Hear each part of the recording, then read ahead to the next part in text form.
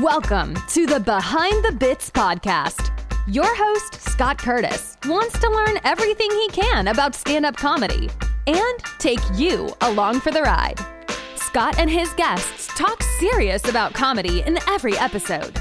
Behind the Bits will uncover knowledge from different perspectives on subjects such as writing and performing stand-up comedy, as well as booking shows and the comedy life. If you're thinking about becoming a stand-up comic, already in the comic game, or a comedy nerd, Behind the Bits is the show for you. Now, let's get Behind the Bits.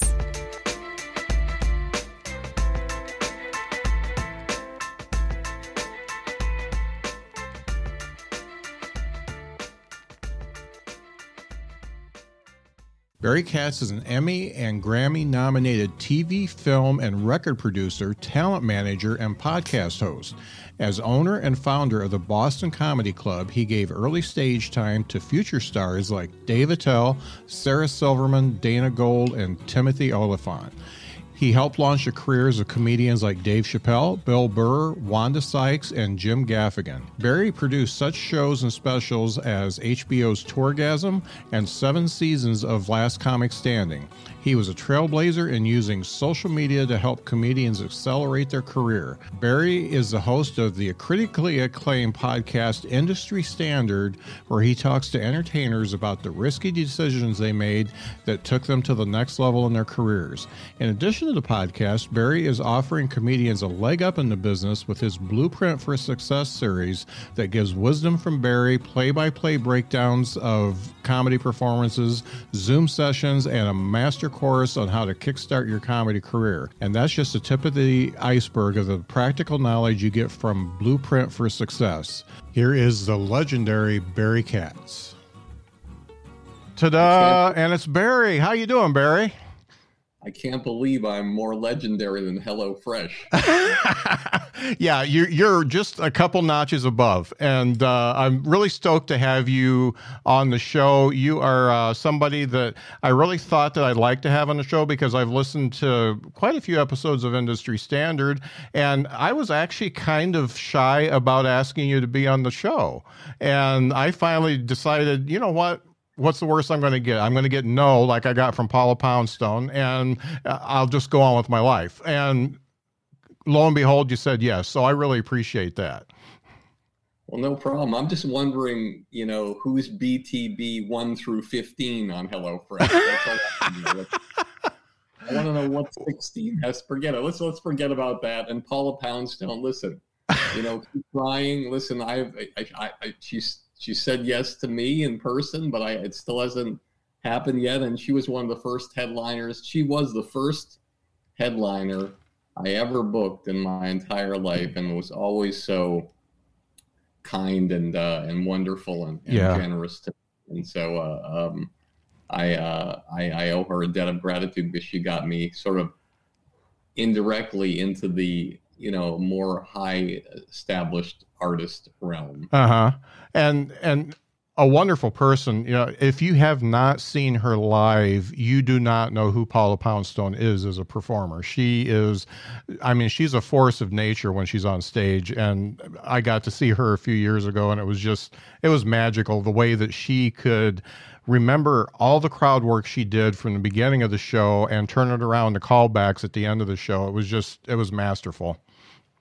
Yeah, one of the things about Paula that's fascinating, and I think that I think it's important for your audience to hear this perspective, because everything has happened, everything works, but Paula was this, and still is, this unique artist who can do like hours of material, just planting her feet and slinging the jokes and the stories with her cadence and intuition and her voice, which you could, if you're playing Name That Voice, you can name it in 1 second.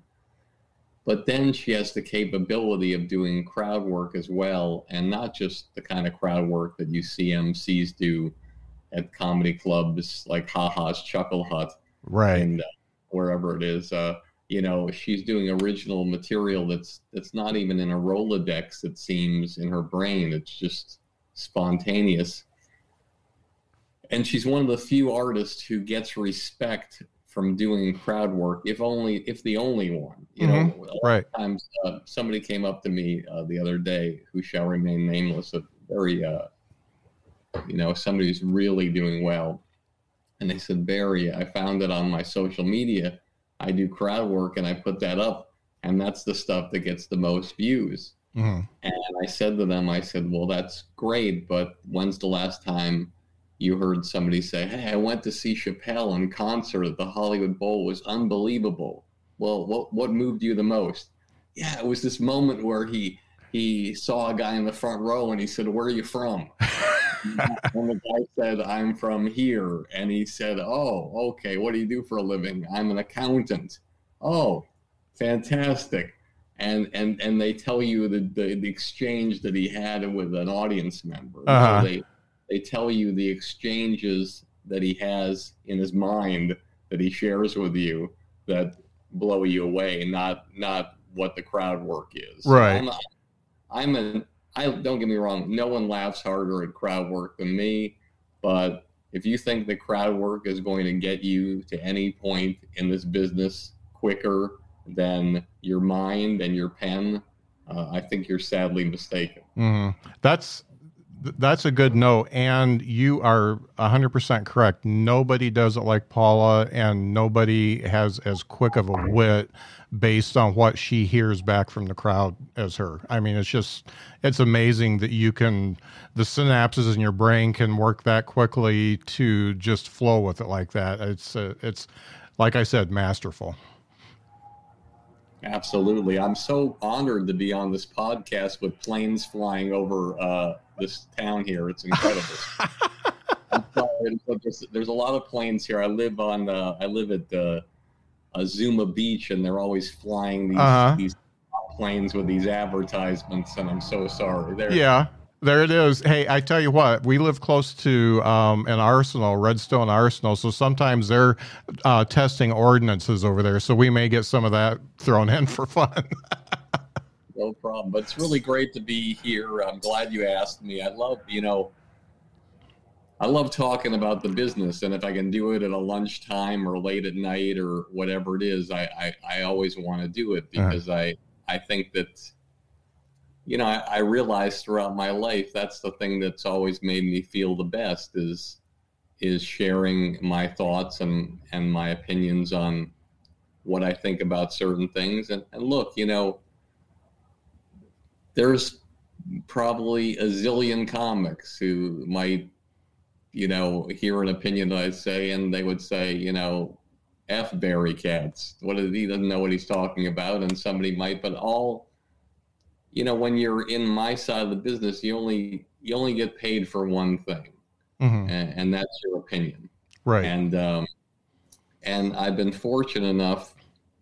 I was thinking the other day, I was literally, it was like 3:00 in the morning. I'm in the fetal position on the couch, and I'm thinking to myself, like, it's unbelievable all the things that I've been fortunate enough and so humbled to be involved with. I mean, there isn't any kind of thing in this crazy, messed up business that I haven't been a part of. If it's like a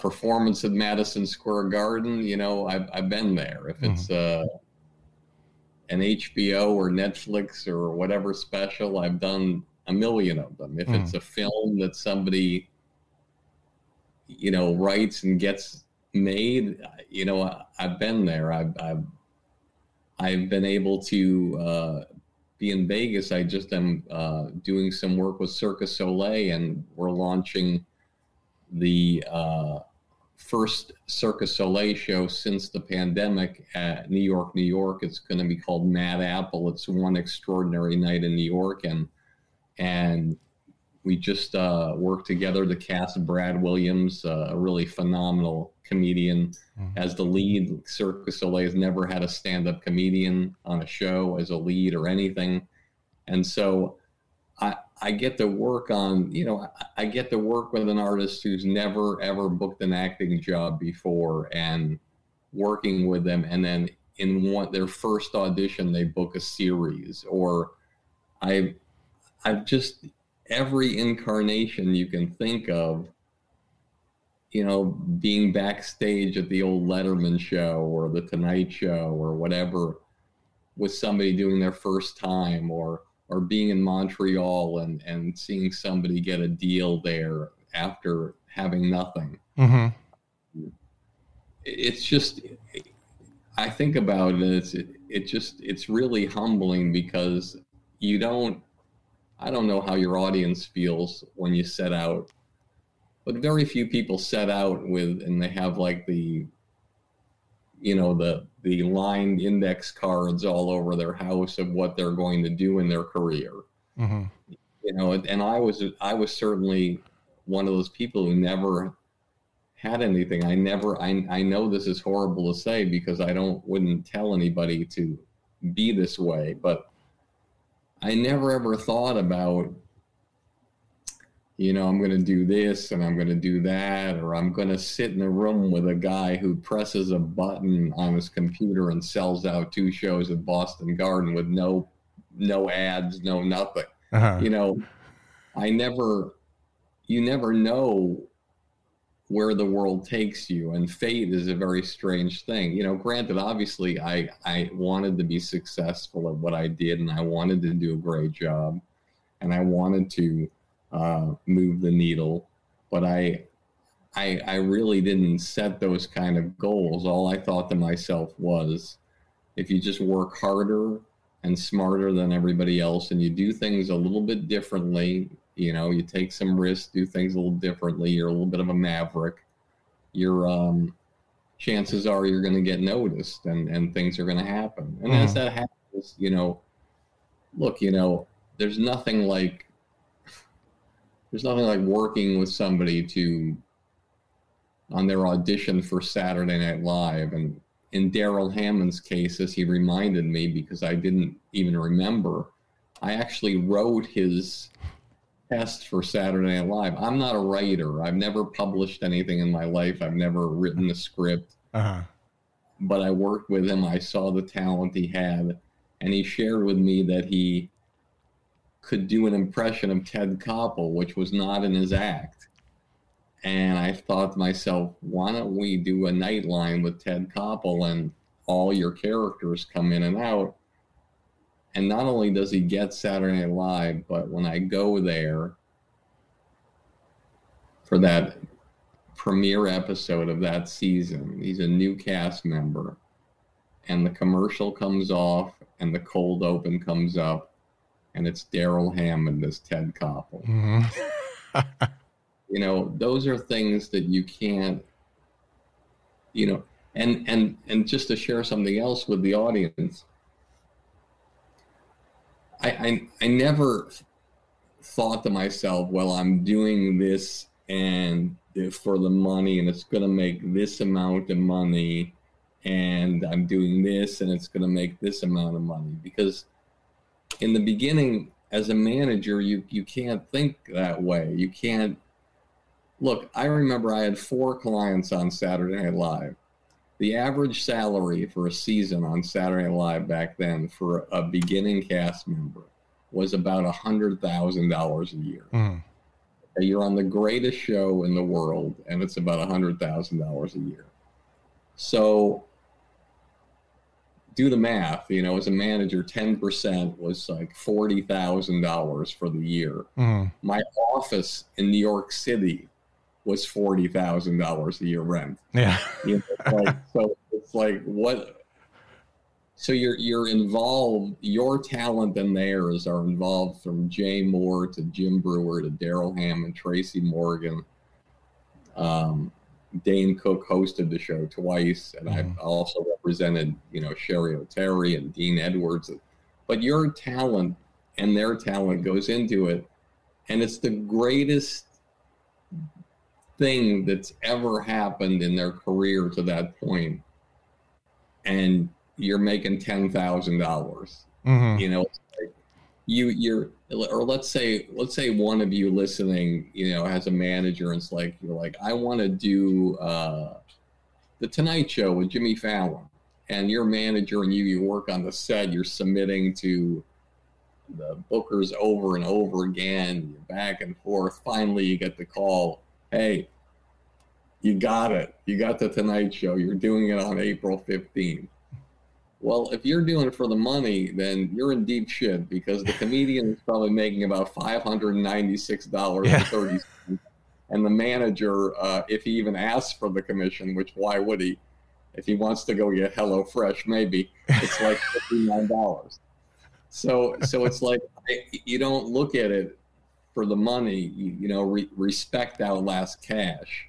You're going to do well if you do great work over and over again. Your legend will grow, and the money will come. And even times when, for myself, when it's like anything else. Every business, when you're, I'll say the politically correct way to say it, you can either work for the person or be the person. And so the thing is, I never wanted to be the guy who worked for the person, worked for the corporation. That really, I wanted to be my own boss. And so when you're your own boss, you start January 1st, just like a lot of the comedians listening and people who want to write or want to do something in the entertainment business. You're starting January 1st, and unless you're the best psychic in the world, you have no idea what you're going to make that year. Mm-hmm. No idea what's going to happen. But if you work for HelloFresh at the company plant, you know exactly what you're going to make. Yeah. You're planning out the whole year. Okay, I'm going to make this amount of money. Okay, rent is this. Okay, our food is this. We get HelloFresh for 20% discount because we work there. Let's see what else we got here. We got our entertainment, our car insurance, our health insurance. Okay, what's left? Okay, this is what's left. And you plan your life. Yeah. When you're an entrepreneur or a young comedian or whatever you're starting or whatever writer, you have no idea what's going to happen. Fate is an amazingly strange thing. It can lead you to things that will blow you away. It's just, it's I don't want to rant too long, but I think this is important. Look, I was in Boston. I thought I was killing it. I had like 50 one-nighters all over New England. I had my own thing. I had 3 comedy clubs I was booking there. I was like, really, it came from nowhere to do that stuff. Mm-hmm. And it was all cash businesses back then, where you go to the club and people are just paying in cash, and comedy boom. And I got married, and my wife passed away after 8 months, 23 years old. Wow. And I'm just thinking to myself, like, what am I going to do? Like, what's going to happen? Like, how am I going to go on? Like, I realized the tragedy happened and she's no longer here anymore. And that's horrifying. But I'm also, in a way, it's horrifying because I'm left, and I thought my life was going this way, and it's not. And so, and it's like that negative positive thing where you run into comedians and they want to be nice to you. You'd run into them, hey Barry, how you doing? Are you okay? Is everything okay? And everywhere you go, somebody says, are you okay? Is everything okay? Can I do anything for you? Mm-hmm. And it's like the positive negative. And when that happened, like a month later of just being in bed, like not wondering what I was going to do and not caring about anything, I got in my car and I drove to New York City, got off at the 79th Street Boat Basin exit, and just went as far as I could. And there was a bar. I went to the bar. There was a payphone with one of those old yellow pages. Mm-hmm. I opened it up to real estate agents. I put a quarter in. I started calling and leave the number on the payphone. One guy calls back. The first apartment I look at 82nd Street and Central Park West, it was $935 a month, first, last, and security. I gave him the $2,700 in cash, and I'm in New York City. And I don't know why I'm there. I don't know what I'm going to be doing. I don't know how I'm going to do it, but I don't give a shit. Uh-huh. And then miraculously, I get a call from Eddie Brill, who used to be the booker for Letterman, and it's a comic. Former guest. I just interviewed him a couple months ago. He says, I have a comedy club that I was running in Greenwich Village, and I'm going to L.A. Why don't you go down there and talk to the guy? I said, okay. I go down there and talk to the guy. I'm writing on like a cocktail napkin, like what my idea is for the room, which is the Boston Comedy Club in New York City, the absolute singular worst idea in history. But I go there. I pitch it to them. I say, you can have the bar and the food. Just give me the door and I'll make it work. Mm-hmm. And they said yes. And I just started renovating the place and putting it together. And I opened up in June of 1988. And my first comedian on stage was my first client ever, Louis C.K. Wow. And he was helping me run the wires and the lights. Uh-huh. 18 years old. He's come down to New York City and is doing that. Wow. So, and then there I got to meet all these young, great comics who couldn't work anywhere, weren't getting great spots at the clubs, like Chappelle and Jay Moore and Jeff Ross and Jim Brewer. And I would give them stage time because I believed in them. And then I started representing them. And then it just started happening. And again, because of something fateful that happened. Mm-hmm. And I'm here to tell your audience that I know it sounds strange and you can't quantify it anywhere in any court of law, but you know, fate just has a way of taking you, and the world has a plan. I'm not saying that you can just sit on your ass and eat donuts all day and the world's going to have a plan. But if you're willing to get out there and push yourself and take risks, you're going to be in a great position. I was saying the other day on, I have these Zoom calls on this Blueprint for Success thing I do. And I was saying how the lens is for artists sometimes. And it could be exactly the same, but you can see how it changes for different scenarios. Like, for instance, if I were to say to anyone listening as a comic, listen, I want you to submit to the Jimmy Kimmel show. They're taking one comedian this year, and he's taking 10,000 submissions. Why don't you send yours in? And most comedians are like, come on, man, 10,000. I mean, come on. I'm never, even if it was 1,000, you know, most comedians would be like, come on, well, maybe I'll wait for when they, you know, they open it up a little bit more or whatever. I'm not gonna, I might be number 2 or number 5, but I'm not gonna. But if I told that comedian, look, we're going on a great, beautiful cruise, all expenses paid with 10,000, let's just say 1,000 people. And we're going out to this beautiful bay and all expenses paid. And we're all going to go swimming in this beautiful bay. But one of us is going to get killed by a shark. How many people listening are going to go on that cruise? No one. Yeah. No one. Well, why aren't you going on the cruise? Because I could get killed by the shark. There's a 1 in 1,000 shot I could get killed by a shark. Why aren't you submitting to Kimmel? Come on, I'll never get the show. Yeah. So in talking with you before we came on, you're pretty humble, but the one thing that you have to give yourself is you have an eye for talent, and you have a very wide variety of different comedians that you've helped take places. What is it about the comedians that you see something in? What is different from them versus another comedian that maybe cracks you up, does, like we talked before, great crowd work and stuff like that? What is that difference, that key difference that makes them special? First of all, I want to apologize, Scott, that I never saw it happening for you. So I'm sorry. I missed the boat on you. I just damn it! I could have been great on SNL.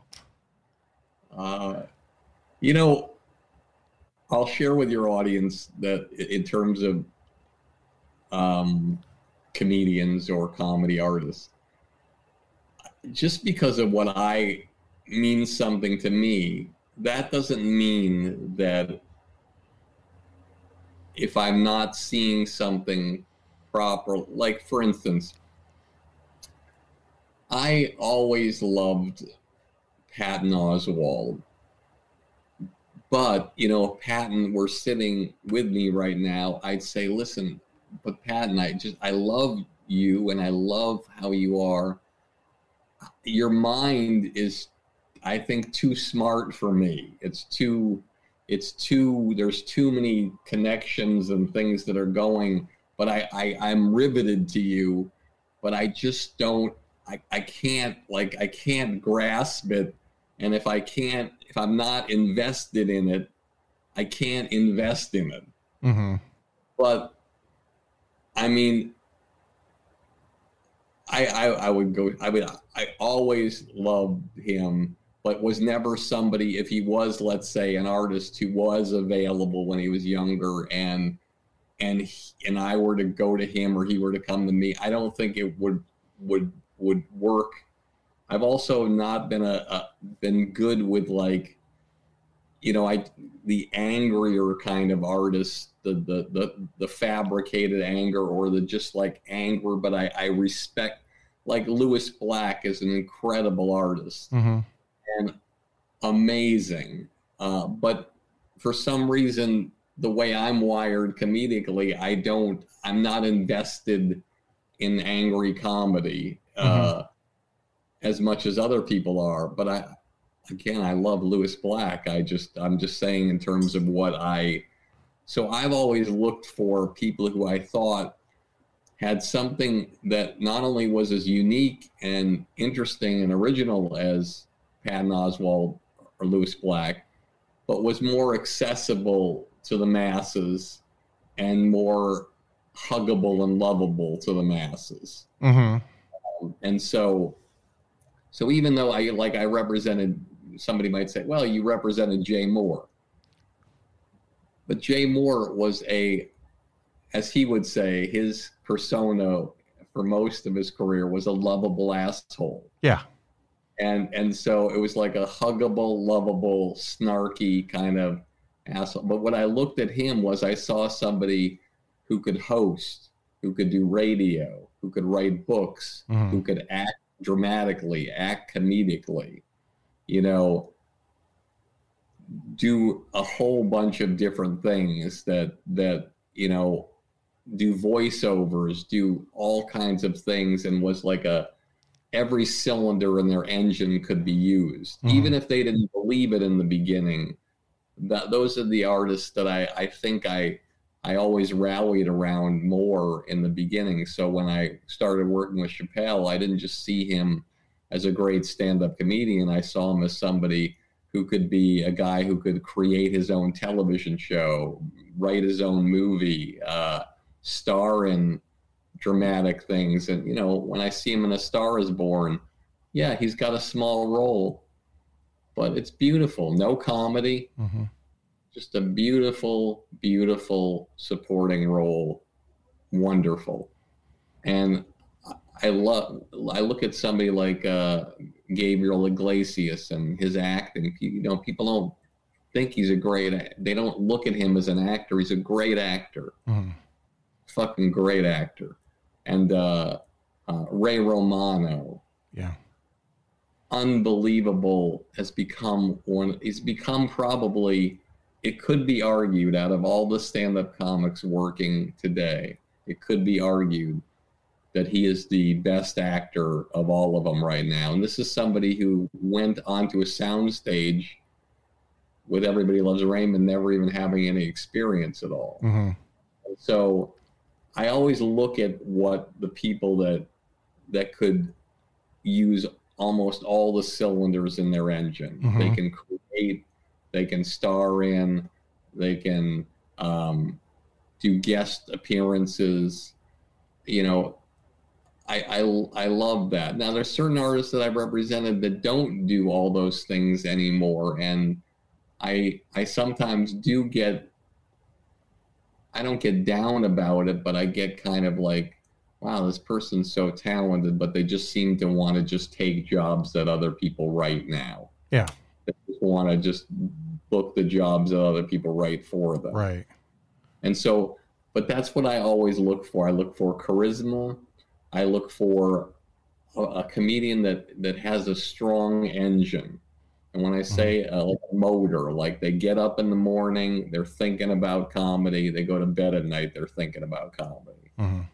Comedians that always want to perform and always want to create and create different kinds of things and that are original. Now, I want to go one step further because sometimes there's certain people that you work with and you realize maybe the chances of them doing certain things are not what other people are. Like, I'll give you an example. Like I represented Gary Gulman for probably 7 or 8 years. And, you know, you watch Gary Gulman and it's like watching jazz. Yeah. You know, but the difference between Gary Gulman and jazz is jazz musicians are very comfortable in their own skin. Jazz musicians are, they're flowing, they move, they whatever. And the way Gary's persona is and the way his winning formula is almost like an uncomfortability in his own skin, whether he would admit to that or not. He's closer to like Conan O'Brien's comfortability than he is, you know, Chappelle's comfortability or Jim Jeffries or Chris Rock. Mm-hmm. But when you watch a piece of comedy like The Abbreviation of the States on Conan, a part of you, you know, as anybody watching, you're like, oh my God, this is insane. Like this guy just made a routine about the abbreviation of the states. There's no one in the history of the world that did this. Why? Who knows why? And then he takes the side. It's almost like a set that's going off the rails and coming back on. It's like he's talking about an omelet station and who does the omelet station and the contractor versus the contractor and the secretary and again, when you watch the set, it could be argued, is this the greatest set in the history of television? No. Is this the best response that anybody's ever gotten on no. But when you can do material that original, it doesn't matter if you're comfortable in your own skin or not. Right. It doesn't matter if you're a guy who moves around and acts out the bits. It doesn't matter if you do the voices or not. When you do material like that, you're always going to win. There's nobody, yes, somebody can get a standing ovation fucking a stool. Fantastic. Or like, hey, you know, the Gilligan's Island was a great show. You know, I don't understand why they couldn't fix a hole in a boat this big, but they could make a blender out of 2 bamboo poles. Yeah. You know, what part of the chicken does the McNugget come from? No, you know, yeah, you can get a standing ovation with a Jack Nicholson impression. Mm-hmm. But if you're doing that kind of material, so I always also looked at the material. You know, I always looked at like, you know, Chappelle. I remember Chappelle, one of his first jokes that really blew me away. I loved, he'd just come to New York City and he spent the day in Washington Square Park, and he came and did a set. at the club. I'll never forget this. And he says, I was just in Washington Square Park today, and I found out the history that back in the old days, they used to hang white people and black people on different trees. Can you imagine the protests back then? We want to be hung on the same trees as y'all. And I just thought to myself, holy shit, this guy's 18 years old. This is like insane. And so it's like, so when you're looking at those things, or with Jim Brewer, it wasn't so much with the ability to plant his feet. It was the character of who he was, this crazy guy. But then when I first saw him do the routine about how when you drink tequila and beer, and he did an impression of your stomach, how your stomach is keeping the bouncer of your body. Yeah. When different liquors come in, and he acted out every like drink, and I was just like, wow, this is incredible. And then I'll say one other thing about artists, what you look for. You know, the one thing I'll say to everybody listening, whether you want to hear it or not, is that the comedy business doesn't give a fuck about you. It doesn't care about your feelings. It doesn't care about how you feel about, oh, I bombed yesterday and they were watching and what do I do? Or, oh, this person who's headlining, they hate me. They told everybody I was the bad comic, or this comedy booker won't book me, or I auditioned for this and my friend got it. I brought my friend to the audition just for support and they booked the role. I can't believe it. I can't believe they got Saturday Night Live. I'm better than that person. Nobody cares. Yeah. Nobody cares about how you're feeling. So also the other thing I look for is the person who understands that the business doesn't give a shit about your feelings. Mm-hmm. So just go through, you know, it's fascinating. You know, I mentioned the shark before. There's only one thing noticeable that a shark cannot do. The most powerful creature in the ocean, and there's one thing it just cannot do, and that's swim backwards. Yeah. And so I find that fascinating because I think for artists listening, you just have to keep pile driving forward with the best that you can. Mm-hmm. And a lot of comedians will say, well, you know, I did really good at the Funny Bone the other night. Yeah, really good doesn't cut it. Well, I had a great set. Well, really great set doesn't cut it. What cuts it is that you have the best set of the night 10 times in a row at your home club, to where the bartenders, the waitresses, the people there, the owner of the club, the bar back, the guy taking the garbage out, everybody in the audience who might have been walking in and out, the comedians that hate you, every single person says that you had the best set of the night.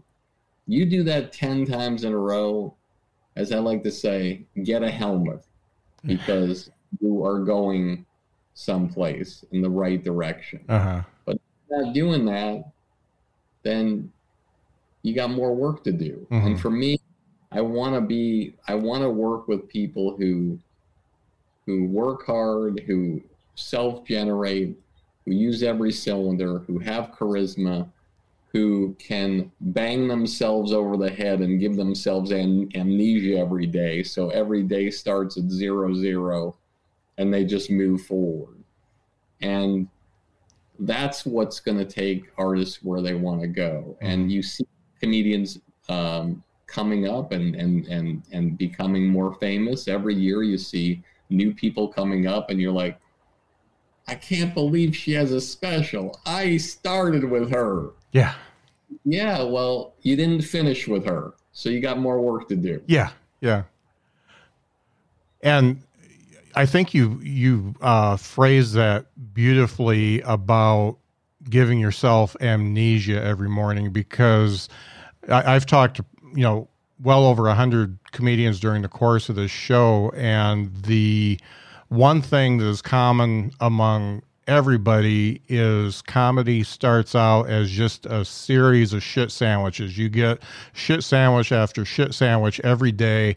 People are passing you up that shouldn't be passing you up, but you have to understand that you got to eat those shit sandwiches, and you have to find out the way to make you special versus worrying about why somebody else is special. Yeah, like put your jokes and your premises on paper. Really look at them. And really look at them. You can write down any premise with the jokes that you have under that premise on it. And just hand them to a stranger and say, hey, listen, could you read this? Let me know what you think. Mm-hmm.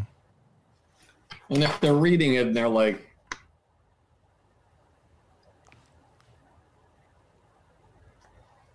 then you got more work to do. Yeah. It's like, I remember one of the first people who came on, who sent me a video, well, not the first, but one that I really remembered. And I remember a joke that they did, and I honestly didn't remember it the way they told it. And in my mind, if they were here right now, I'd say that they told the joke differently and not as necessarily effectively as I remembered it, the way I would tell it to people, how I loved it. Uh-huh. But, it was like a woman who was talking about how she was in her 40s. And the way I perceived the joke was this. Now, I'm going to share the premise to the joke with you and your audience, because she's already documented the joke or whatever. And think in your mind what joke you would write for this. So we already know she's in her 40s, and the premise is, you're getting old as a woman when. So think about what you would write for that joke. And this is what I think most comedians would be so beneficial to do. If they just take the joke, the premise they have, whatever premise they have, whatever it is, and think about if they gave that premise to 100 comedians and said, could you come up with one joke for that? Or could you come up with 3 for that? There would be a lot of jokes. And chances are, maybe your joke wouldn't be the best. Mm-hmm. Maybe one of theirs would be. So you can constantly reevaluate and relook and go back to your jokes. Now, if I stop the video of like that premise, you're getting old as a woman when, maybe my joke would be, you're getting old as a woman when your Spanx have an expiration date. Maybe that would be my joke or whatever. I'd probably get canceled. But this woman's joke, just there's no way it cannot work. I just don't even understand how it's possible. You're getting old as a woman when you have to buy your own cocaine. So, and again, I know it's a drug reference and it's not, that's probably, maybe people would say that's an easier laugh. But she takes you on the ride, you're going, and then you just fall off the cliff. And then it's not only a consonant at the end, but it's a double consonant, cocaine. Uh-huh. And so when you're putting your material together, you want to have stuff that is automatic. Now, just if you're a storyteller, it's different. Let's use the analogy of boxing. If you're a storyteller, it's jab, jab, jab, right, jab, jab, jab, combination, jab, jab, jab, uppercut. you're telling a story. You can't, no story is going to work when it's like uppercut, uppercut, uppercut, uppercut, uppercut. Right. But, but if you're a joke teller or telling jokes around a premise, let's look at just the old days. Rodney Dangerfield could tell a story and a joke in 4 or 5 seconds. Mm-hmm. Oh, I was ugly as a kid. My dad used to tie a pork chop around my neck to get the dog to play with me. Boom. Yeah. Oh, my wife is a bad cook. I don't think meatloaf should glow in the dark. Boom. Oh, my parents hated me. My bath toys were a radio and a fan. Boom. It's just like, that's different than a storyteller. But most comedians are the ones that put a premise together and have jokes. I always say one of the greatest routines ever that I probably, again, can't talk about is an 8-minute piece of Chris Rock. It's about 25 years ago, Bring on the Pain. The one where he has one premise. I'm a black man. I love black people, but I hate. Yeah. That's a great act. Yeah. And when you watch that 8 minutes, it is insane. It is like a one-sided boxing match for 8 minutes. He's just pounding every single joke. They like to keep it real, real dumb. Boom. You're worried about your money in your house? Put it in books. They don't read. Boom. It's like kryptonite. Boom. And he acts it out. Or it's just like, I know a lot of black people out in the audience are looking at me, Chris Rock, and saying, hey, that's not true. It's the media. It's the media. When I go to the cash machine after the show, I'm not going to be looking over my shoulder for the media. I'm going to be looking over my shoulder for, boom. Yeah. And then the tags. Ted Koppel never did anything to me. Yeah. Boom. I'm looking over my shoulder. Mike Wallace is not there. Boom. It's just like, if you watch that, it's just the one premise. Black people and something else. That's the whole premise. And there's so many things. Can't open a nightclub. Grand opening, grand closing. Yeah. Can't go to a movie. People are shooting at the screen.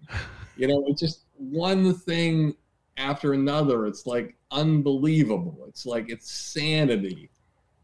And these are the examples that I would show anybody. And I love showing people because I could watch these routines over and over again because you want to. Another thing I could talk ad nauseum about is look at Jim Jeffries' gun control bit. This is like a 10-minute routine where he's going on stage. Probably half of the people in the crowd are against guns. Half the people are for guns.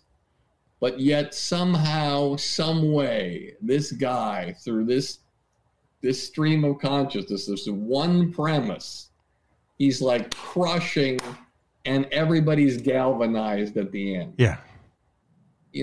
Everybody listening to this show, everybody listening, everybody knows what great comedy is. You have an advantage that I never had.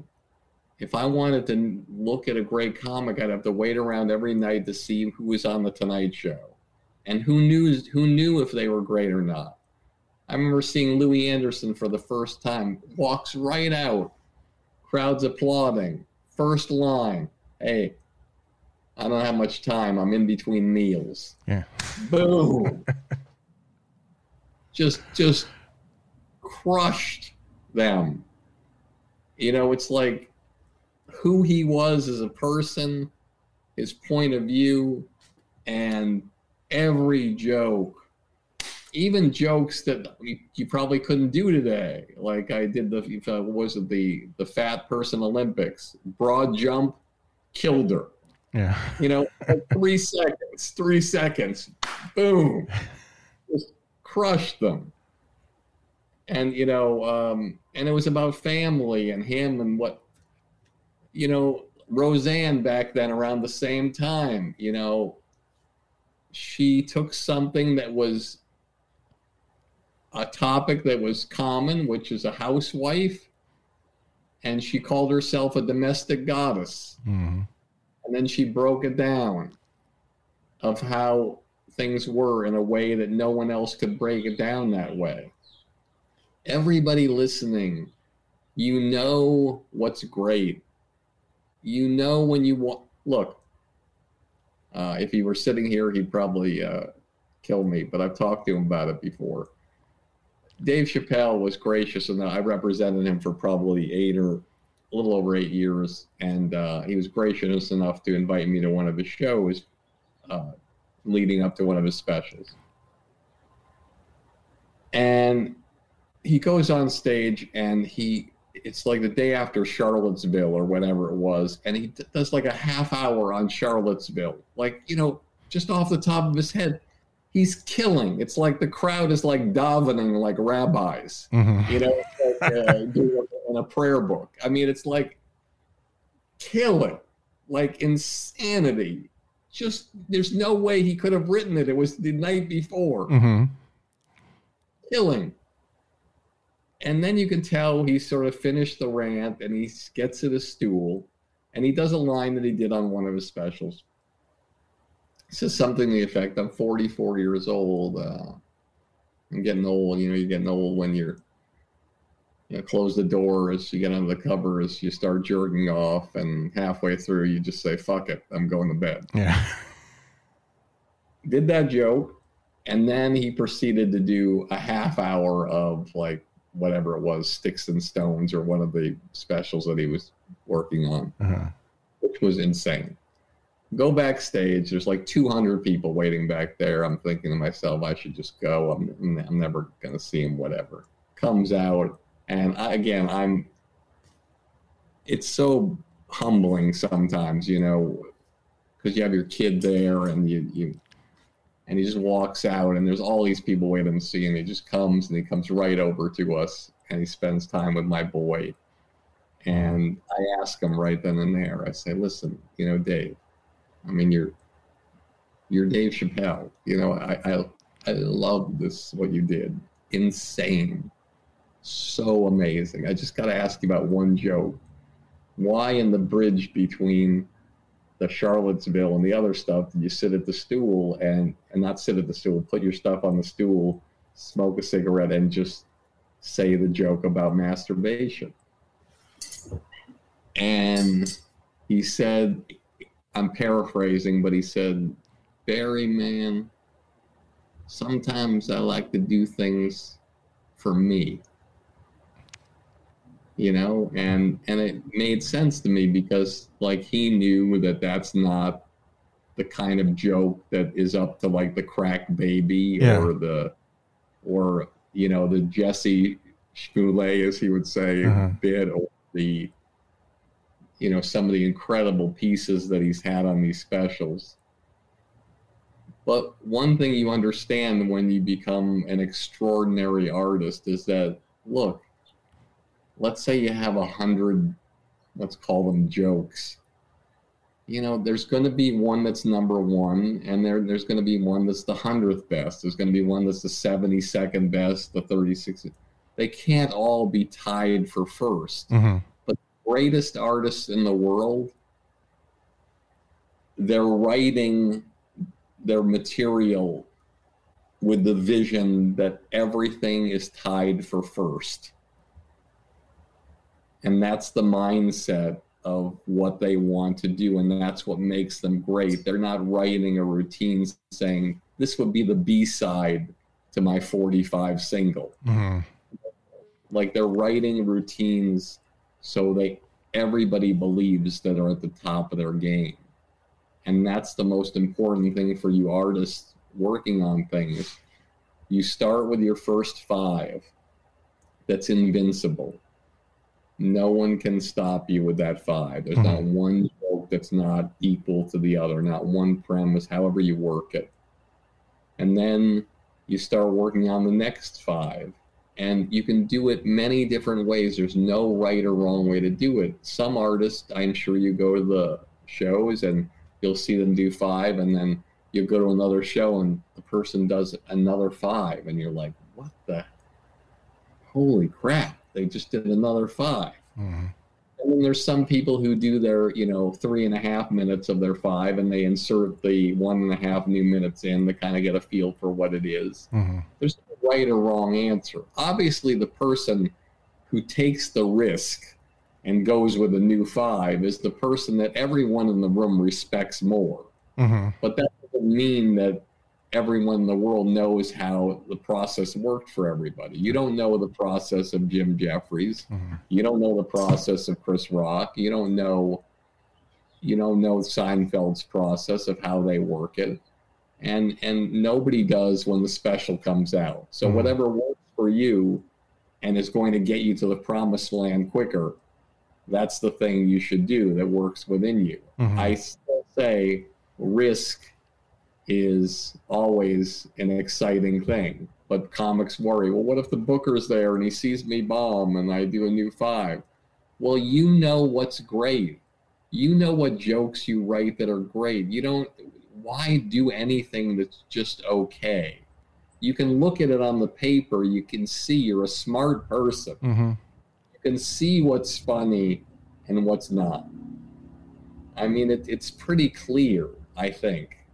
I mean, if you wrote down every great comedian's best bit, if you wrote down the George Carlin bit where he talked about these people who are trying to save the environment, and when he says the world is going to flick you people off like a dog flicks off fleas. Well, I think that looks good on paper. I think that the 7 words that, you can't say on television looks good on paper. I think the routine about football and war, I think it looks good on paper. And if it looks good on paper, if you're any semblance of a performer, it's going to look good on stage. And I think the last thing I'll say about that is that don't give up on something that's great because you're not a great performer yet. It's like you have to tell your stories or your jokes like you would remember telling the greatest story that you have to your friends at a birthday party. Everyone listening knows their best story that they tell when they're around strangers at a group. And it always kills, and they always tell it the right way, and they always have the right timing, and there's always that closing line, and boom. And so just get up on stage and be the person you are with your friends. Don't be like, I was watching somebody the other day who great new material, amazing new material. And I know this person, and they're so wonderful and so, but on stage, it was just like this. Great material, but just, not telling it like they would to their friends or anything like that. So those are the things I would say about that. But the great part is, again, you all know, I couldn't say this, I could say this 20 times. You all know, you're smart. You know what's funny. And you know what isn't funny. But Barry, somebody went on the other night who has a Netflix special, and they did a joke about how shit floats in the toilet. Okay, that's so they did that. Let them do that. It's a long race.